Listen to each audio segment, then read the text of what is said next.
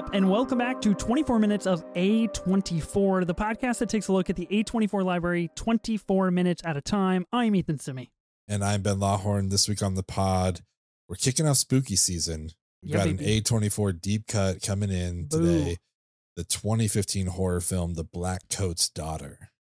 Two girls must battle a mysterious evil force when they get left behind at their boarding school over winter break. Just to note that this podcast was recorded and created during the 2023 SAG-AFTRA strikes. Without the labor of the actors that are currently on strike, these movies being covered here on this podcast would not exist.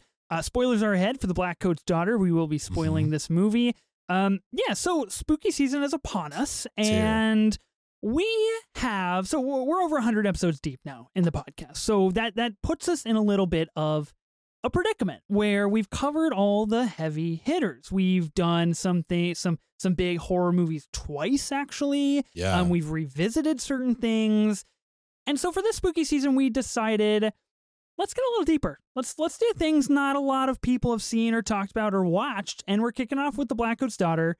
How are you feeling about spooky season? Well, I mean, we're an A24 pod. They're renowned for their horror. Yeah. How's life been? I can't complain. I mean, some of our first episodes, I think 5 and 6, were Hereditary and Midsommar. We didn't wait for spooky season for those. No. So if you want to listen to us talk about some traditional spooky season A24 stuff, go back and listen to it. There's plenty there. I am excited genuinely to get into some of these deeper cuts here. I think the other one that we're going to be talking about a couple weeks is In Fabric. Mm-hmm. So that'll be kind of fun. So just stuff that I've never heard anyone talk about ever, and it's cool. Let's cover everything. It's an A24 pod. So I'm stoked. We are mixing it up with some non-spooky stuff though. Right. You guys are going to be covering Dix the musical next week, which is great. And then I guess it's still spooky season for you with this draft we got coming up, because you don't know whether or not some movies are going to make the cut. I'm very scared, to be honest. Yes, I'm very scared. So it's the whole month of spooky season for me. Yeah.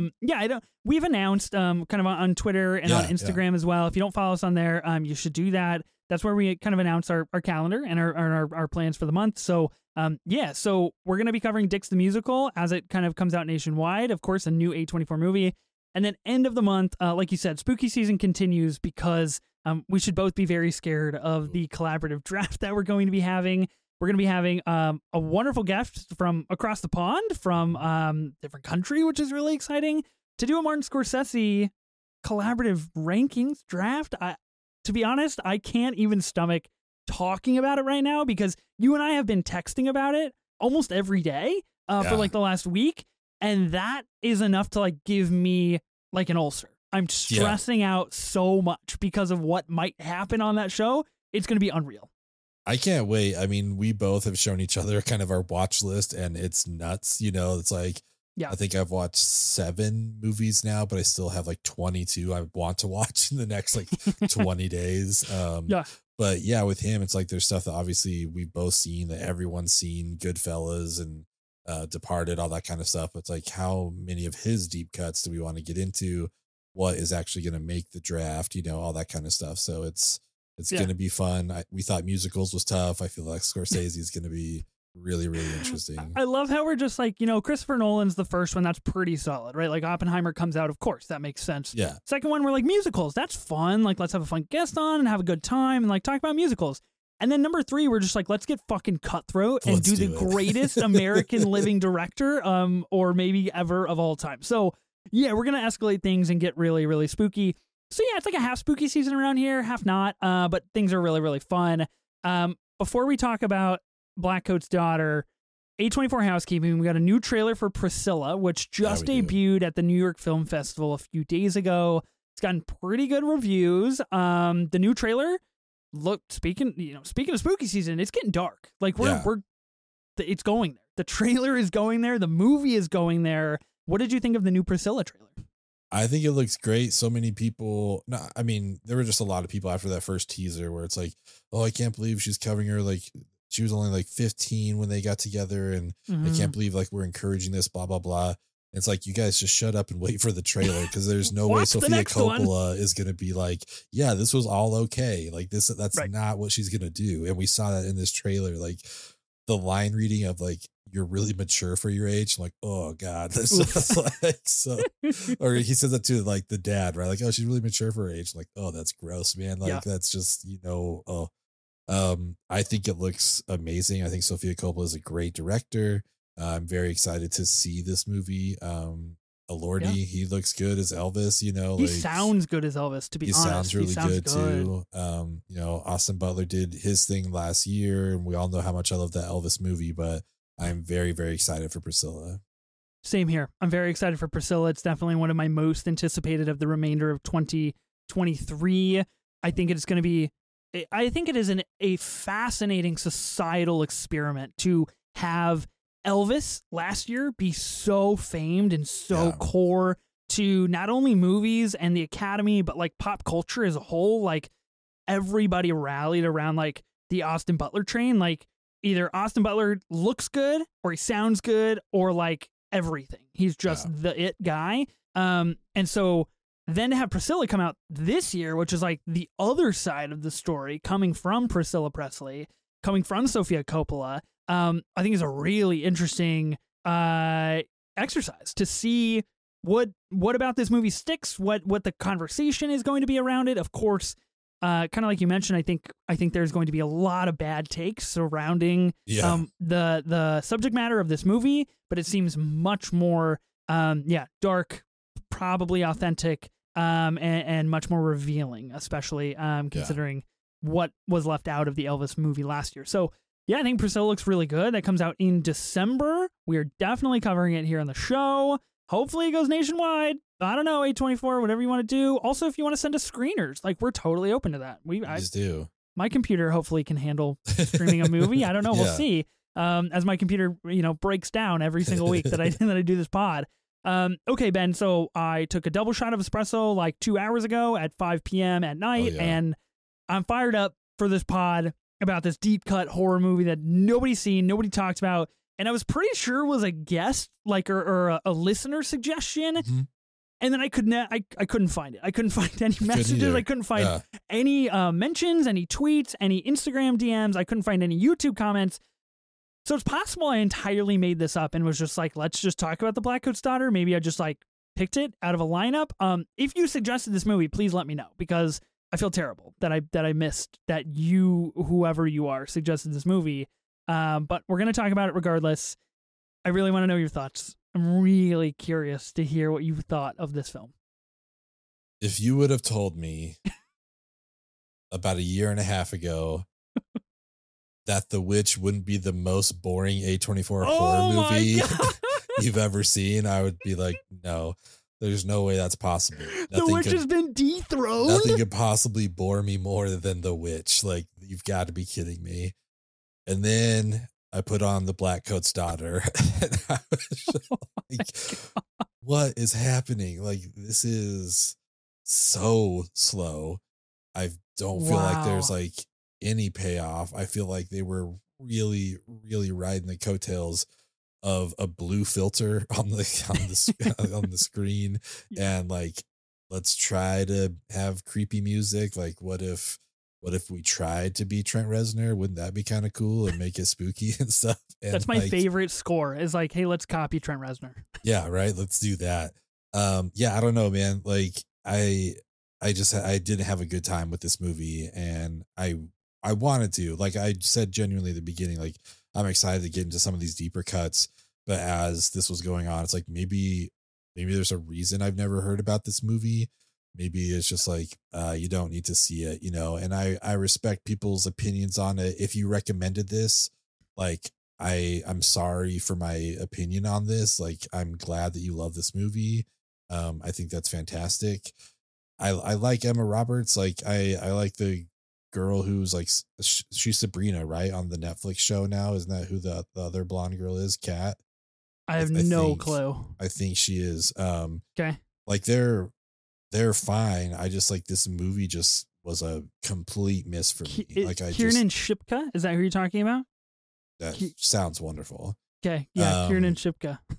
Yeah, I don't know. It was just like I said, it was just a complete miss. Nothing worked for me. Um, even I think I got a little bit of like once, and it's when we see those like three heads lined up in front of the furnace. I was like, Yeah. oh, damn, okay, cool. Like you did it, but Right. like the rest of the movie, I was like, it just was not captivating to me, unfortunately. I feel really bad because like Wow. I wanted to like it. I also thought it was like a guest recommend, and I always want to like take those seriously and really just like try to understand like why someone recommended this, why I haven't seen it yet, all that kind of stuff. But this one just completely missed the mark. I don't think it's worse than The Witch in the sense that like the hype of The Witch, really made it fall flat for me because like so many people love it, Yeah. and like so I still think The Witch is like the worst movie because I had no expectations for Blackcoat's Daughter, but like I was probably more bored watching this because like at least we got like Ralph Ineson doing cool like voice work, you know what I mean? And like Anya Taylor-Joy is cool to watch. Like I was more entertained, but that's a really low fucking bar, you know what I mean, to say the least. So Kiernan Shipka is in a new movie that's out this year called Totally Killer. So she is the lead woman of another horror film this year. You are a mean person, Ben. You're just mean. You're just I've been told that so many times. You're so mean. I was ready to get, this is insane. I was ready to get on this pod and be like, this is sleeper A24 horror movie right here. I love it. This is more people who should watch this. Like temper your expectations for sure. Like we're not talking about Midsommar. We're not talking about Hereditary. We're not even talking about like Talk to Me. Like not that level, but like, I don't know, if you watch horror movies and like you like A24 and it's spooky season and you're like, how can I mix things up? Like what's something intriguing that I haven't seen? I would not have a problem suggesting this film. I think you're right though. It's slow. The first act is brutally slow. It is tough to follow and get engaged, but I think there's a hard break for me where I was like, ooh, okay, like I'm pretty locked into this now. I'm actually interested on how these characters, Kat, Rose, and Joan, how they all intersect and what we're doing and how things are going to get horrific and scary. I'm always a big fan of movies that have a character with a kind of demented voice saying "Hail Satan." I think that's a big W for this movie for sure. Yeah. And it has, I wrote this on my Letterboxd review, but it's got the holy trinity of horror film, kind of like action pieces, if you will. So we've got stabbing, we've got beheading, and we've got an exorcist or an exorcism. Yeah. So I feel like that's pretty good. I had an all right time. I wouldn't say this is a great movie by any means, but I don't think it's a bad movie. Like a mean person would say. Yep, like a very mean person. I think it's okay. Like I think it's okay. I think there are a lot of questions at the end that it does not explore that I would have liked answers to, that I would have liked a little bit more clarity or a little bit more linear storytelling to kind of flesh some things out. But I think Emma Roberts gives a pretty good performance, even though she has like the least amount of screen time, it seems like, throughout the film. And at least for me, there was enough to keep me engaged about like, oh, like this girl's like being overtaken by Satan. Like that what's happening? Or like, are we doing like a murder cold case here? Like how are these things intersecting? I thought was really interesting. It is only 93 minutes long. So for you to say that you were so bored, that's tough. Like that is a tough beat for the film for sure. It's a long 93. Yeah, and that's hard. That's hard to accomplish for a movie to be like a long 93 minutes. I feel like I was watching The Irishman. I'll tell you that. It's like, God damn, it's just 3 hours. Bad take. Keep the Scorsese takes to the end of the month, Ben. Save them. God. I am interested though because this movie we have three characters. We have Kat, Rose, and Joan, and essentially Kat and Rose are the two girls that are left over winter break at this all-girls school.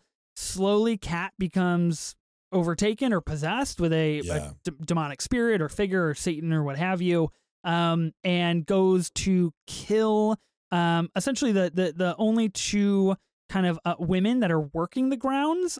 She murders them. She then proceeds to kill Rose, and then takes their heads and places them in front of a furnace and has some kind of ritual and says, "Hail Satan," and then kind of like gets shot by a cop in the shoulder, is what I believe. And then we have Joan's story, which is Emma Roberts, and this is kind of part of a different timeline, if you will. This is set, from what I believe, 9 years in the future, 9 years after Rose has died. Yeah. I have so many questions to quickly fire off to you. Number one, did the multiple timelines work for you, or was that more confusing than it was worth? No, I mean, it worked as much as it could. You know, that we don't know that at the beginning. It's not till he pulls out the photo of his daughter. Yeah, and it's kind just of like a then, twist. Yeah, then it's like a little bit of an intrigue. Like, oh, okay, cool. Because I think we're led to believe, for the most part, that those are Kat's parents that are finally showing up. You know, it's like, oh yeah, they were. Yes, because they were like late showing up to the thing. Or even Rose's parents that were like supposed to be there on Friday. That's kind of how I took it. That makes sense too. Yeah. So like these people that are supposed to be there, it's like, okay, that's who they are. And then we see the photo, like, oh shit. Okay. Hold on. Now with like, this is like a whole different timeline. Yep. That's interesting. The Emma Roberts, that whole storyline was the most intriguing to me. Just kind of curious, like how we end up where we do, you know, knowing the other characters that we're following. So that was the most intriguing part to me. So Emma Roberts' character, Joan, that is Kat. Is that correct? Like that is Kat in the future? Because we get these little like flashes where Joan strangles somebody and takes her license and adopts the name of Joan. Yeah. So I guess the way that I read the movie is that Kat does this and goes on this killing spree, has this exorcism, is then somehow released or allowed to continue living or something, and then proceeds to kind of take over these identities and become someone else, because Joan has a shot, like a bullet wound in her shoulder, which is where I thought Kat got shot initially for like the ceremony that she was performing. How did you interpret like the whole interconnectedness of everything in the two timelines? I interpreted it as like the priest dude gave her the exorcism, and then I feel like we see whatever the devil, Satan, whatever, just outside the door thing, and she's like, don't very go, Donnie Darko, by the way. Yeah, exactly. And she's like, don't go, or whatever it is that she says. And then the next shot, it's gone. So I took it's like, okay, that kind of like It Follows, like if that's going to go take over a new body now. So I assume that at some point it ends up in Joan, and then like maybe the memories are kept within the Satan devil thing. Oh, so that's why maybe in some of the flashbacks we were seeing stuff, because it could remember what it had done when it was Kat or whatever. You know what I mean? Yeah. I don't know if that's accurate or not. Fascinating. Like maybe that's it, but like you said too, like maybe it is just supposed to be an aged up Kat in 9 years is her. So I have no idea, but that's my takeaway is like it just went and found a new body. I like your take, because that would be pretty cool if that spirit or embodiment did take like memories with it along with physical traumas. I think that's really interesting. And maybe that kind of tracks a little bit more, because maybe that is what caused Joan to strangle this person and abduct, or like basically take over their identity in the first place, as well as kill Bill and Linda at the very end. And I feel like that checks out a little bit better with the final scene we get of Joan being brought back to that school, breaking in, going to the furnace, and then basically crying about like the weight that she feels now, because she understands what actions were taking place, and like now she is kind of enveloped in this world, in this history of murder. That's really interesting. I like that a lot better. Yeah, that's really cool. I think that's awesome. She put their heads in the luggage, right? Like that's what she was wheeling around. Yep. So, okay. Yeah. I guess that would track then. That was taking it back to I don't know why this furnace is like, what makes the furnace so special to like worship at, but apparently it is. I guess so. 3.2 on Letterboxd, 75% certified fresh for critics, 51% for audience. I would assume that 51% for the audience is what we just discussed. This like different interpretation of like what these timelines actually mean and how they could interconnect. I noticed some alternate posters on Letterboxd too. I thought this was worth mentioning. A lot of these alternate posters say February as like the title, which I'm really interested in because so early on in the movie, like the first thing we see, and then we get a flashback later on, is her parents supposed to show up like the 24th or something of February. Yeah. I personally like that title a lot more. I think it's more ambiguous, and I think it is more indicative of like a time spanning situation, which is what we get. What does the Blackcoat's daughter mean? Like, is this spirit Blackcoat? Is that what we're assuming? I guess, like, I don't know exactly, but I know that's like the song that plays over the credits is Blackcoat's daughter. That's the first time there's any sort of direct reference to it. So I'm sure there's a smarter person listening who's like, you idiots, it's this, you know, but like, you dumb fucks. For me, I was like, I don't know exactly. That maybe if like we read the lyrics to Blackcoat's daughter, it would make sense. But yeah, I don't know. February would have been a cool title. You weren't engaged enough to be like, what do these lyrics mean for this movie I just hated? Let me try to understand this more. Like, let me spend more time of my life, my short life, talking about Blackcoat's daughter, you know?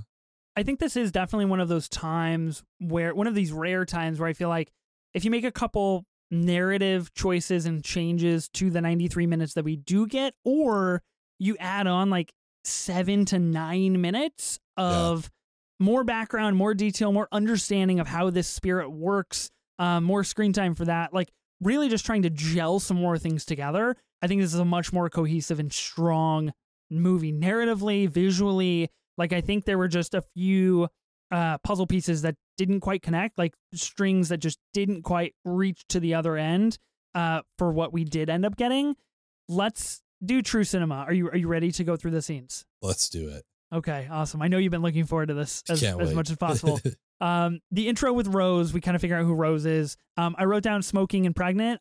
This is kind of like a little sidebar story that we end up getting where she thinks she's pregnant from her boyfriend and then ends up not being pregnant. And then later on in the movie, she finally gets her period and then leaves the bathroom only to be fucking murdered. So I can only imagine the elation to the devastation was a pretty vast crevice there. What an emotional roller coaster that must have been. Like, oh my God, my life isn't over. I don't have a baby, like all that stuff. And then just like walk out of the bathroom and literally your life is over now. Done. Literally, physically. Next one is the intro to Joan. I did like these name cards. I don't really know if they were placed at the right moments in time. I just felt like they were kind of a cool little editing trick of the movie. I don't think they like worked for me, like quote unquote worked or did anything. The Joan intro, escape from psychiatric hospital. Like, what is this that we see? Because she's got a big bracelet on initially that is like not supposed to come off. What did you take that as? I think by the end, I took that as like maybe she was the next person to be taken over by this like devil thing. And then whatever actions it was doing led her to be put into the psychiatric hospital, you know, that kind of a thing. So I don't know exactly, but I thought it was an interesting intro to this character. And then just like immediately meeting the parents, you know, it's like, oh, okay. He's like, also Lauren Holly from Dumb and Dumber, shout out. I haven't seen her in a long time. So good job being the mom. Huge win. I agree with your reading of the film more, but to juxtapose that and try to back up my own thought process here, I took that as that Kat was then, after her exorcism, was then put away somewhere for essentially for 9 years, right? And somehow the Blackcoat or Satan or whatever we're calling it found its way back, because I think there was that kind of push and pull of like, don't go, I need you, this is my life now, this is my energy, and so maybe it came back and allowed her the ability to escape. So I think that could be read as that as well. Again, like I'm sure listeners are probably just like, you moron, like that's not even close to what it's trying to say. But I said it initially, and I feel like I have to back it up, or else I'm dumb. So, and if you know, if you have a reading on this, like let us know. Tell us we're wrong. Please. Like, please, I won't dislike this so much if I understand it better. So Yeah. if you get it, please let us know. Absolutely. I honestly, it would be fun to talk to somebody, either the director, like someone that wrote the film, or somebody even that worked on the film about like more. Like I just want, I truthfully like kind of want to be enveloped in this world a little bit longer, just so I can really suss out like what we're trying to do and where we're going. Next bullet point: Rose sees Kat worshiping at the furnace. This is kind of the first time that we get any sense of, okay, this is a horror movie. Things are going to get out of hand. Things are going to get pretty scary. I liked the beat. I thought it worked well, and I thought it came too late, but at a good time where it wasn't any later in the film and kept us waiting any longer. Yeah, I agree with that. And maybe I wanted more of that, and then we just got into what we got into, and so it's just like, all right, I don't know. You had me for a second. Guess we're doing this now. Kat telling Rose her parents are dead. This is one of the most intriguing scenes to me because it kind of tells us that Kat is being overtaken already, even though her voice is not becoming distorted. And like, it's essentially this premonition from the satanic figure through Kat of like, your parents are gonna die. Yeah. How did that play? So, because this is where it gets a little confusing to me. It's because Rose's parents are technically Bill and Linda in the other timeline, quote unquote, with Emma Roberts' character, right? So like, how does this Kat character, why do they say, Rose, your parents are dead? Is that just like a fake out? Is that just like, let me fucking scare you so I can kill you? Or like, is that a reading of like, hey, in 9 years, I'm going to kill your parents? I took it more as that second thing, it's like they're gone. But yeah, I don't know. That's how I read it. It just like, I don't know that it worked for me either way. See what I mean? That it could be, that is definitely a little divisive there. Next one on the list, Joan and Bill have dinner and the Rose picture. This is like kind of that very first twist of like, our daughter died 9 years ago. Let me show you a picture of her. And bam, it ends up being Rose. It really worked for me. I was like, oh fuck, like we're tying things together now. This is fascinating. I'm really curious how we're going to connect these strings. And I will say, the actor who plays Bill is also in Oppenheimer, and I knew I recognized him from somewhere. Shout out. Love to see Oppenheimer people getting work. Do you not like they need it. Yeah, it's okay. It's fine. So what you're probably saying need to is see he's it like more. I need to see it again, is my take. I feel like I'm excited for every movie we watch that has a middle-aged white guy. He's like, hey, guess what? He was in Oppenheimer. It's like, oh, really? Like with everyone else in Hollywood, he showed up in Oppenheimer. That's awesome. That's going to be the take for the next 5 years. It's like, oh, that white guy was in Oppenheimer. That white guy was in Oppenheimer. That's the cheat code now for the 9 Degrees of Kevin Bacon. It is. It used to be the MCU, and now it's Oppenheimer. Now it's Oppenheimer. Yep, everybody was an Oppenheimer. We've changed the culture. We've done what Black Adam was supposed to do, but we've done it with Oppenheimer. Yep. Yeah. Did you like the diner scene to the Rose picture? Did that work for you at all? Yeah, that totally worked for me. That's, I think, when I was the most intrigued was seeing that, because that's the first time we really understand that the timelines aren't in the same time, Right. And so we've had Kat telling Rose that her parents are dead, and then we realize like, oh wait, these are Rose's parents. Like, okay, hold on. So what's happening here? So it was the most intriguing part to me, but I just don't know that we ever got that again. And until the shock of like the three heads just like sitting on the floor, is like, oh, that's a cool shot. Yeah, yeah, that's a cool shot. Okay, Kat vomits at dinner. This is where we really get the turn of like she's being possessed. She screams at these two women who are working there.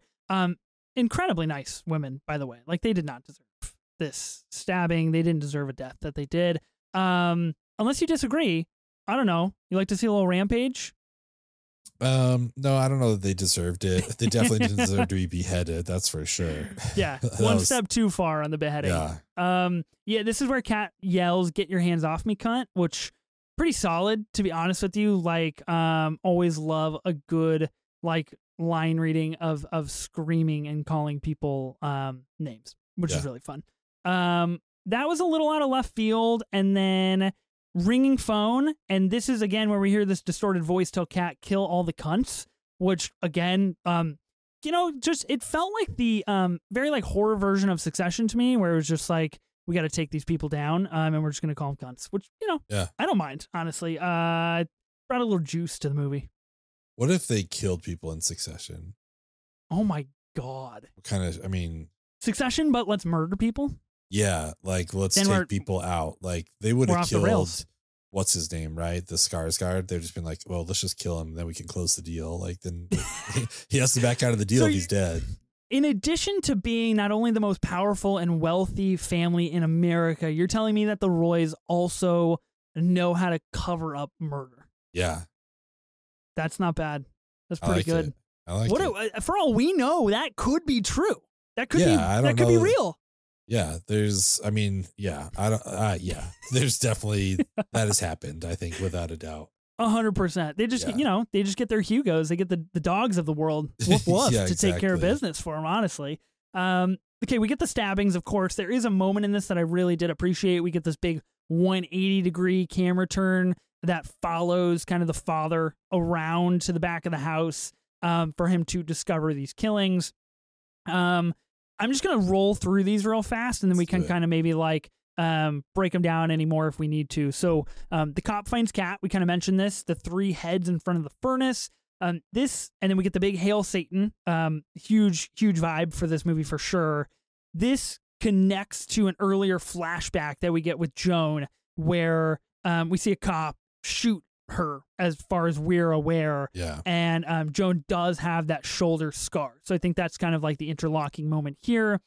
Joan then murders Bill and Linda, just fucking slices Bill's neck raw right there. My guy did not deserve that. If anything, sure, he was being a creep. No doubt about that.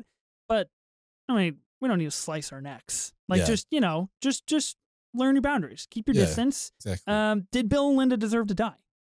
No, but just don't pick up hitchhikers also. Like, take that lesson from this movie. Like, just in case they're possessed by the devil and they have a steak knife in their pocket that they got from the diner, like, don't pick up hitchhikers.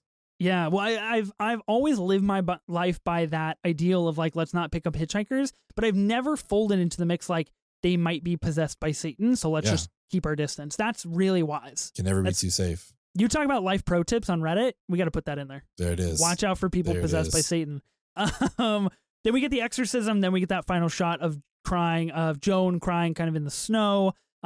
What's your true cinema moment? You want to rehash any of these? Do you have any thoughts to add to any of these moments? I like the cop showing up. Again, like I like that shot of the 3 heads at the furnace. But the thing I like about that scene is we're hearing everything through Kat's interpretation as like the devil. Yeah. Like the cop's voice is distorted. Really cool. And I thought that was just like really well done, just to show how possessed she was. It's like she can't even hear normally anymore. Like she is so possessed and taken over by this being. So I thought that was really well done. Quick question before you get to yours. Did you get any Midsommar ending vibes with this final shot of Joan? Because like she cries and cries and cries, then suddenly it's just like straight face, cut to black. Yeah, I mean, I don't think so initially. I think I think that the level just isn't quite there for me to be that engaged, to be like, oh my God, like maybe she's possessed. Like, wonder how long she's going to be possessed for now. Like, I guess I just didn't have enough of a vested interest to care about like what comes next, what happens the next day, right? Yeah. So I guess I'm kind of in your boat for that, but I respect it. Like I do think the intent or like the intention itself was productive to be like, let's not overshare, let's not over visualize, let's try to put some of the pieces together in our minds of like what could happen. Yeah, I respect that. I think it's pretty good. Was like what made Kat possessed? That's my big question. How did we get to the initial possession? Did it come from someone else? Like, does Kat have memories and things as well? Like, how does it work? I want to know how Satan wins in this movie. Yep, me too. I have no idea. Like, yeah, I have no clue. Oh, I got no idea. my true cinema moment is actually going to be when Joan murders Bill and Linda. I think it's just fucking ice cold, really raw stuff from Emma Roberts, who has really become a scream queen, quite honestly, through American Horror Story.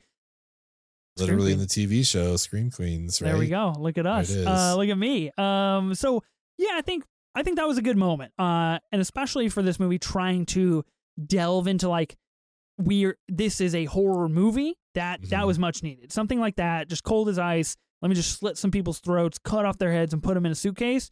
That's pretty dark shit. And like, put on top of that, like you're possessed by Satan. I think that's pretty good, to be honest. Like, I think it's good for a horror movie to do that. And this movie potentially needed more moments like that were just a little bit more unhinged, a little bit more raw horror, a little bit wilder. Maybe take it off campus a little bit. Maybe get a little more vast in like how this story plays out instead of keeping it so tightly wound and tightly knit. Could be interesting. So yeah, my true cinema moment. A1 Act. We talked about Emma Roberts. We're gonna do an A1 Act for her. I don't think we've seen any A24 movie with her in it. So I'm gonna blaze through some of these. I'm gonna slice through some of these. That's what I should have said. Wow. Okay. Step too slow. Blow. Drake and Josh. I wanted to put Drake and Josh on here because that's movie there. That show is fantastic. Aquamarine, Nancy Drew, Unfabulous, Valentine's Day. It's kind of a funny story. Scream 4. What's your take on Scream 4? Pro or against? One of the best intros in the Scream movie. I love it. Elite intro. Really got me. Literally, the first time I saw it, I was duped twice. Yeah. Because I had no idea what was going on. It worked so well. Celeste and Jess Forever, We're the Millers, Adult World, The Blackcoat's Daughter, Nerve, Scream Queens, like we mentioned, Drake, Nice for What? Music video. Thought that was a little interesting nugget in her filmography there.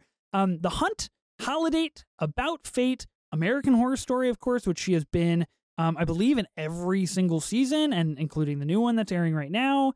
And then Madam Web, upcoming. She's going to be in that film. Yeah. What's your Emma Roberts A1 Act?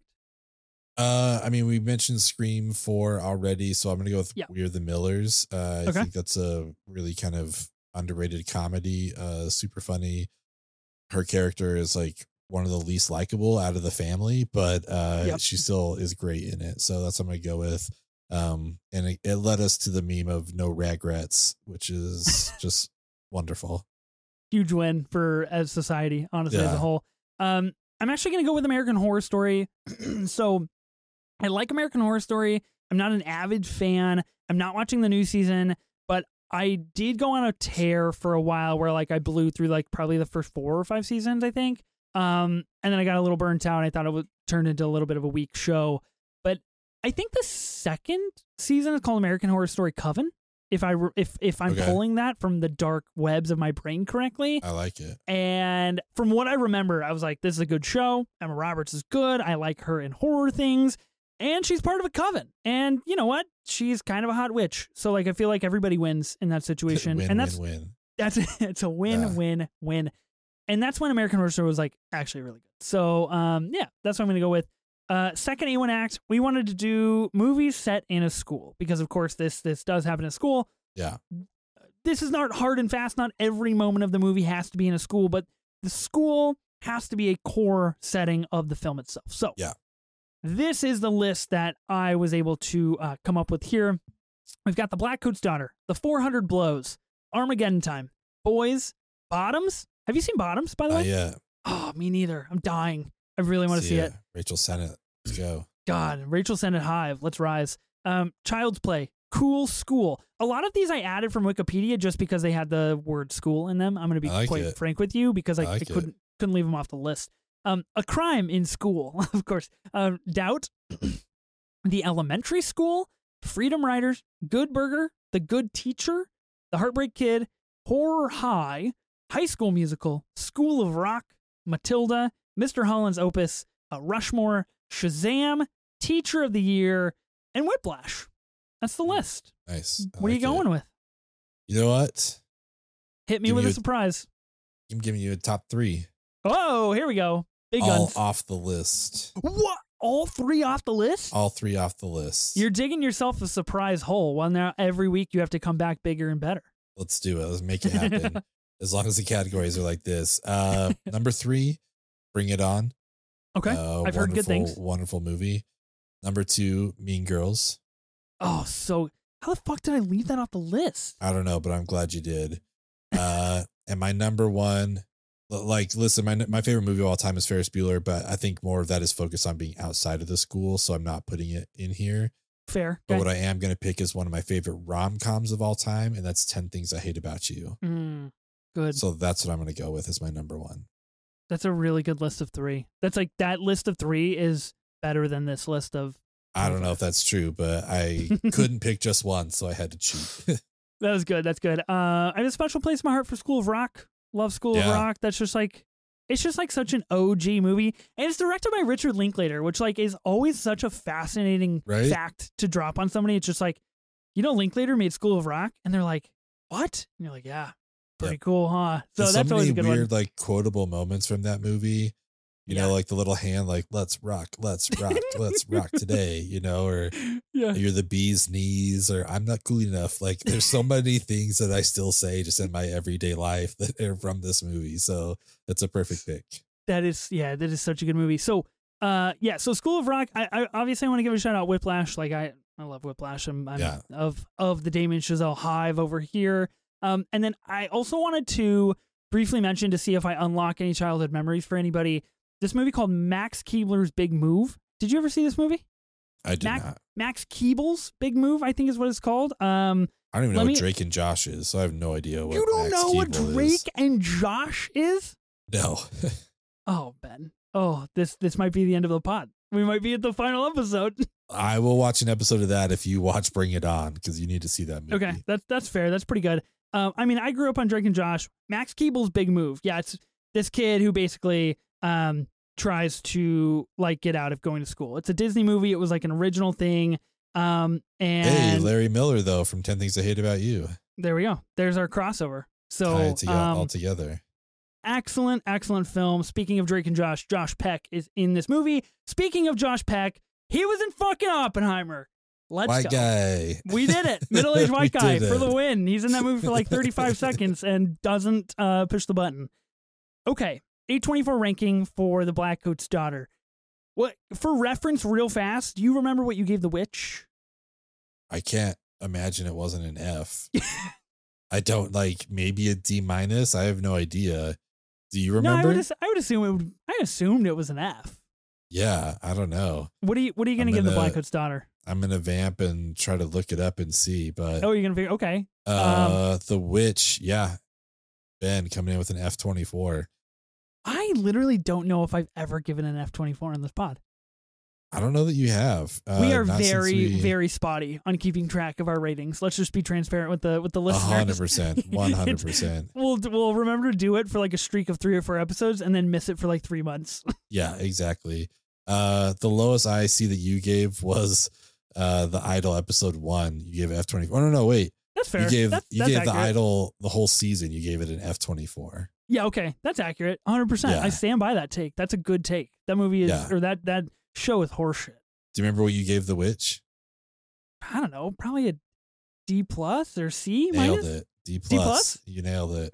I think that's a little low. Let's be honest. I think we're going to do The Witch Revisited. I'm excited for you and whoever wants to come on to talk about that with you, because it's not going to be me. Yeah, it's an F24. If this was more boring to me than The Witch and I gave The Witch an F, like, I can't in good conscience give this even a D-. So this is just an F24 for me. Just plain and simple. That's clean as you That's like. all there is to it. Okay. I can't fault that. Yeah, I'm going to go with, God, well, see, this is a bad position I'm in now, because like I started the pod and I was like, yeah, could be good. Like if you're trying to fill 90 minutes of horror, like this is something interesting. And then we started breaking it down. And I think I like some of the moments more than I like the whole cohesive piece. C-24 for me. I don't think it's bad. I don't think it's like actively bad. I don't think it's great either. I don't think it's in like of course, not the conversation for like A24 horror. I think there's a reason it's a deep cut, that there's a reason it's kind of left off of these lists. It has really cool ideas. The cohesive picture does not come together, I don't think. And I think there's just kind of some missteps narratively that just don't work. But I don't know. I thought it was okay. Okay. I have a question for you. Would you, maybe it's like the religious undertones. I don't know why I'm like comparing these two movies, not comparing them, but like they seem similar to some extent. Would you recommend this movie or Saint Maud? Saint Maud, yeah. So I did get a lot of big Saint Maud vibes in this movie for sure.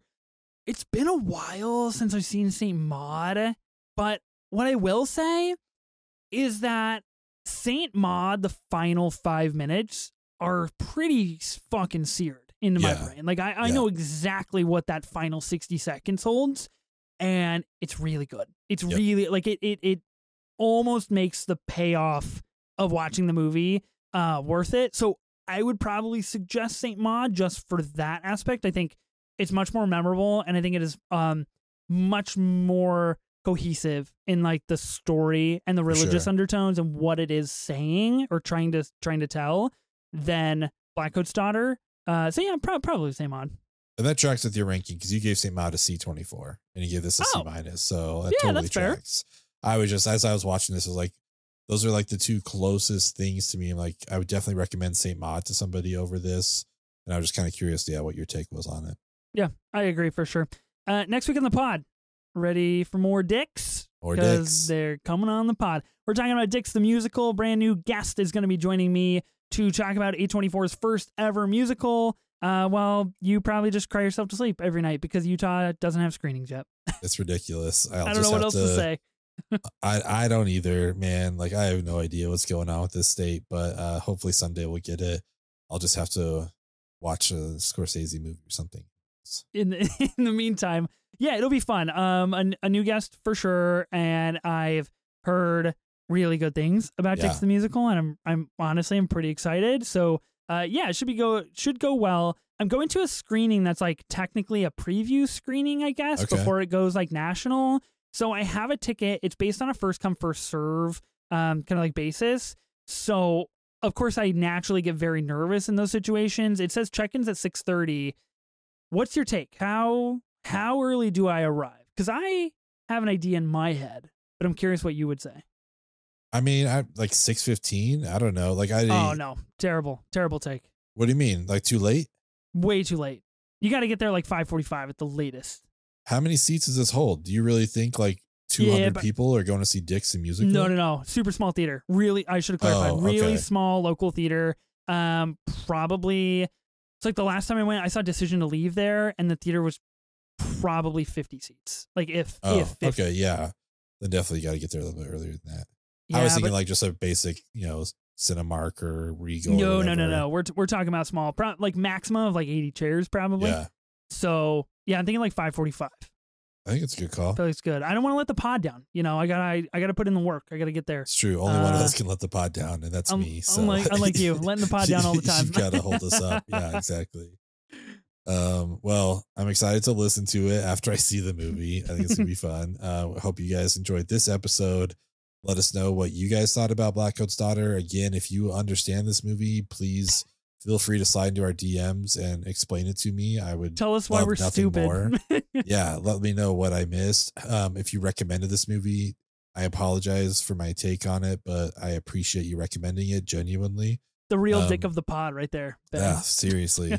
But yeah, you can hit us up. We're on Twitter and Instagram at 24 minutes of A24. You can also subscribe to us on YouTube, where you can watch our beautiful faces as we talk about this stuff. You can see me try to hide my yawns as I just get more and more tired. And also we're on Patreon, where we cover stuff that is not A24 related. Mm-hmm. We kicked it all off with Mission Impossible back in the day, and we are starting a super fun series right now. Really good. We're leading up to David Fincher's new film, The Killer, by watching 5 of his other, I would call them all classics. Yes. And we kicked it off with The Game, which is just such a good movie. If you haven't seen it, watch The Game. Good. The Game is a 5-star film. Let me just put that take out into the universe. You're doing it? I'm claiming it. I'm doing it. The Game is a 5-star film. Which, if I remember correctly, that means it's your 50th 5-star. Because I think you said you had 49 on the list. That's correct. It is my 50th 5-star film of all time. And I feel really good about that take. I will stand by that till my dying days, till Satan takes me over. I like that I said if my math is correct. What I meant to say if my memory serves right, but it's like my math would be what's 49 plus 1? That's like I think that might be your 50th if my math serves. Turns out we are dumb. Actually, we are stupid. that's gonna play like that social network scene. Like, oh, let me do the math on that real quick. Like, oh yeah, it checks out. But we will be covering the social network. So if you want to hear us talk about that, you can support us for a measly $4 a month over on Patreon. But we will love your support, but we also just appreciate you guys listening to these episodes. So feel free to check us out there if you want. Thanks again for listening. I am Ben Lawhorn. And I am Ethan Simi. Spring break forever, bitches.